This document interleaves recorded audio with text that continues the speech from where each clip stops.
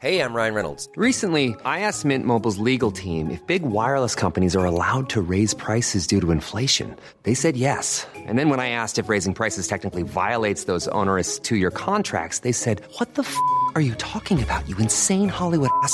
So to recap, we're cutting the price of Mint Unlimited from $30 a month to just $15 a month. Give it a try at mintmobile.com/switch. $45 up front for 3 months plus taxes and fees. Promo rate for new customers for limited time. Unlimited more than 40 gigabytes per month. Slows full terms at mintmobile.com. This is your Times Daily World Briefing for Saturday the 9th of April. I'm Steve Forbes. And I'm Christian Smith. At least 50 are dead after a Russian airstrike on a train station packed with civilians. It's well understood by everyone that this train station is being used for civilian evacuations. There's no way this could be a mistake on what this site that they've targeted is. And Shanghai's citizens are short of food as China struggles to contain the city's COVID outbreak. 26 million people, which is the biggest lockdown probably in the world so far, in their homes, unable to come out even to do food shopping. Times of London Daily World Briefing. We return to the Donetsk region of Ukraine, where, as reported on yesterday's podcast, a Russian airstrike hit a packed train station on Friday. It's now believed that an estimated 50 people have been killed and around 100 wounded in what appears to be a deliberate attack on civilians in the eastern city of Kramatorsk. At least 4 children were also among the victims, with Ukraine's President Volodymyr Zelensky demanding a firm global response. There were no military personnel there. There were people who were waiting to get a train to save territory. Russian forces hit people with missiles. There are witnesses. There are videos. There are remains of missiles. People are gone. Pictures of the aftermath show bodies scattered, the ground stained with blood, next to luggage and prams. Ukrainian officials say around 4,000 people had been at the station at the time of the attack as they were trying to escape the heavy shelling across the region. Oz Kataji is a journalist reporting from Ukraine and has told Times Radio the images from the scene are shocking. It's well understood what this area is. It's a train station. It's well understood by everyone that this train station is being used for civilian evacuations. There's no way this could be a mistake on what this site that they've targeted is. And the missile that has 4 children written on it is absolutely horrifying. US President Joe Biden has blamed Russia for the horrific atrocity, while Moscow has refused to take any responsibility. Jerome Starkey is the Sun's defense editor who's in Ukraine, and he's told Times Radio that Moscow is still denying its troops carried it out. Well, Russia, first of all, said that it did not have these Toshka U missiles in its arsenal. That's something that has been roundly denied by Western officials. They also then claimed that this was a Ukrainian attempt to scotch its own evacuation in order to keep civilians in Kramatorsk so that they can use those civilians as a human shield with which to defend the city. Meanwhile, it's reported that Russia have made a major change to its military leadership in Ukraine. General Alexander Dvornikov, a man with significant experience of operations in Syria, is thought to have taken over control of the invasion. Former director of the Royal United Services Institute, Michael Clark, has been speaking to Times Radio.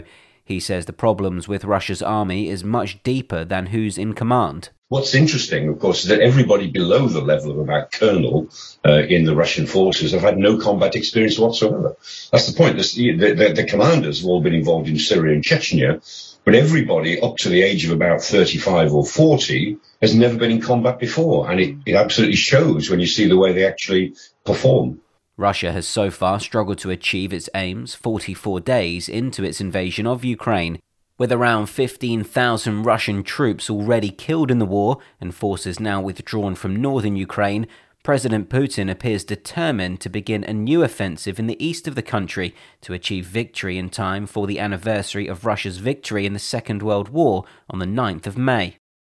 While coronavirus restrictions may be a thing of the past for many, in China, Shanghai's lockdown goes on, after being extended indefinitely earlier this week. 20,000 new cases were recorded on Friday alone, as the country struggles to control the spread of infection once again. China has a zero COVID policy, and currently all 25 million of Shanghai's residents are confined to their homes, with most having to order in food and water and wait for government drop-offs of vegetables, meat and eggs.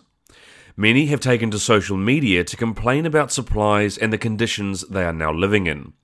Cindy Yu is broadcast editor at The Spectator and told Times Radio about the situation there. 26 million people, which is the biggest lockdown probably in the world so far, in their homes, unable to come out even to do food shopping, which means that food is concerned. Those who can do online shopping, but even that is causing lots of chaos because other people are stockpiling, creating questions of what happens if you don't know how to do online shopping as older people are more vulnerable. For a time, children were being separated from their parents when they were being taken into quarantine, if, say, the child was positive but the parent wasn't.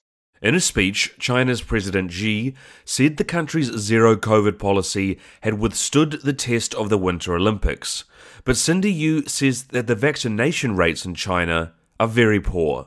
Vaccination has never been compulsory in China, and it wasn't age prioritized either, which means that a lot of the vulnerable people, a lot of the older populations are actually not very well covered. So vaccination rate is about 82% in the whole country, but that falls when it's actually for the over 80s. So the question is raised, why are you not protecting those vulnerable? On the way, record fines for unruly airline passengers in the US, and the slap sees Will Smith banned from the Oscars. Times of London Daily World Briefing.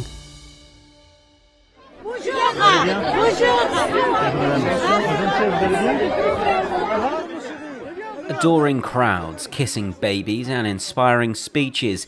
It may seem odd that as a war rages on in its east, an election is taking place for the presidency of one of Europe's leading powers. But campaigning has ended ahead of voting in the first round of France's presidential election on Sunday. 12 candidates will take part in the first round, and if no candidate wins more than 50% of the vote, a runoff between the top two candidates will take place 2 weeks later. Despite broad unpopularity, current President Emmanuel Macron may have thought he had the election in the bag after months of cruising ahead in the polls. But a late surge from his runoff rival in 2017, the right-wing populist Marine Le Pen, has seen some polls showing the two as neck and neck.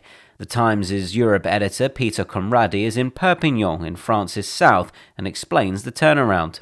Part of it is the war in Ukraine. The war in Ukraine initially gave a big boost to Macron, a kind of rallying around the flag effect. That effect has faded. I think French people are not so much worried that the war is going to spread to France as they were perhaps at the beginning when no one knew quite what was going on. Their main fear now, I think, is the economic consequences of it. And this has been really playing into Le Pen's hands because she's been fighting a campaign which is concentrated this time around, not so much on immigration, which used to be her big theme, but on living standards, pouvoir d'achat, as the French call it.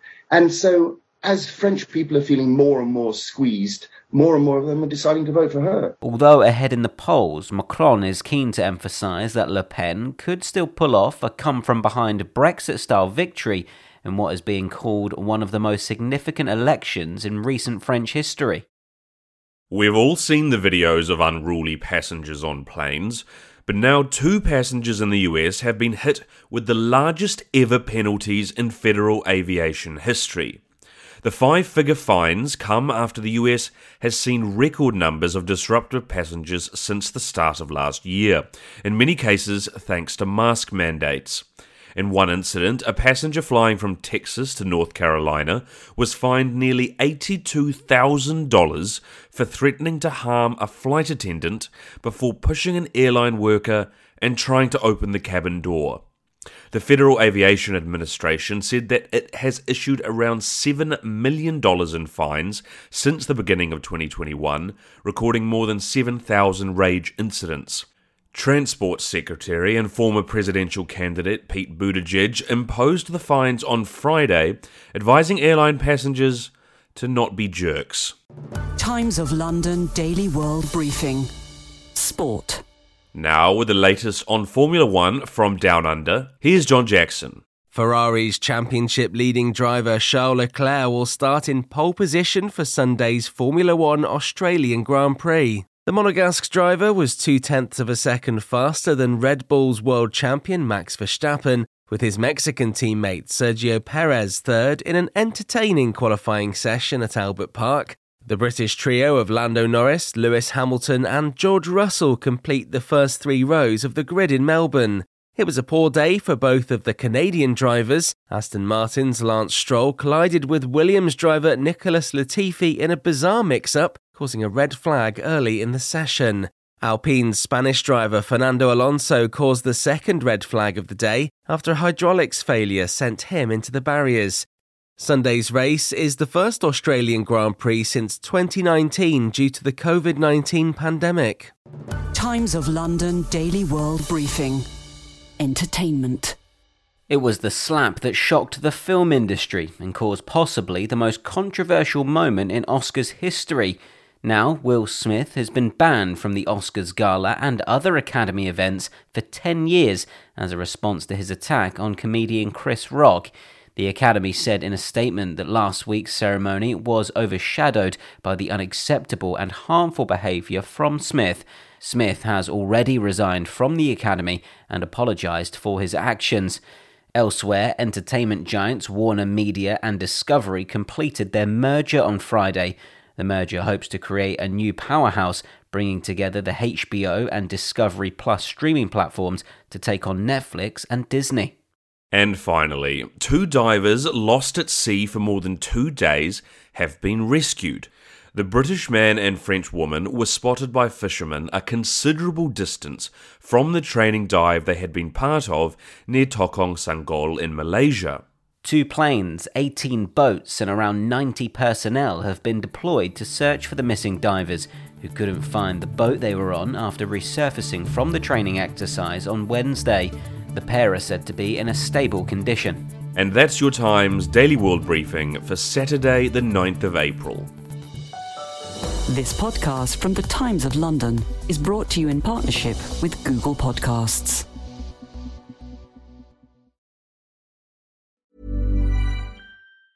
Planning for your next trip?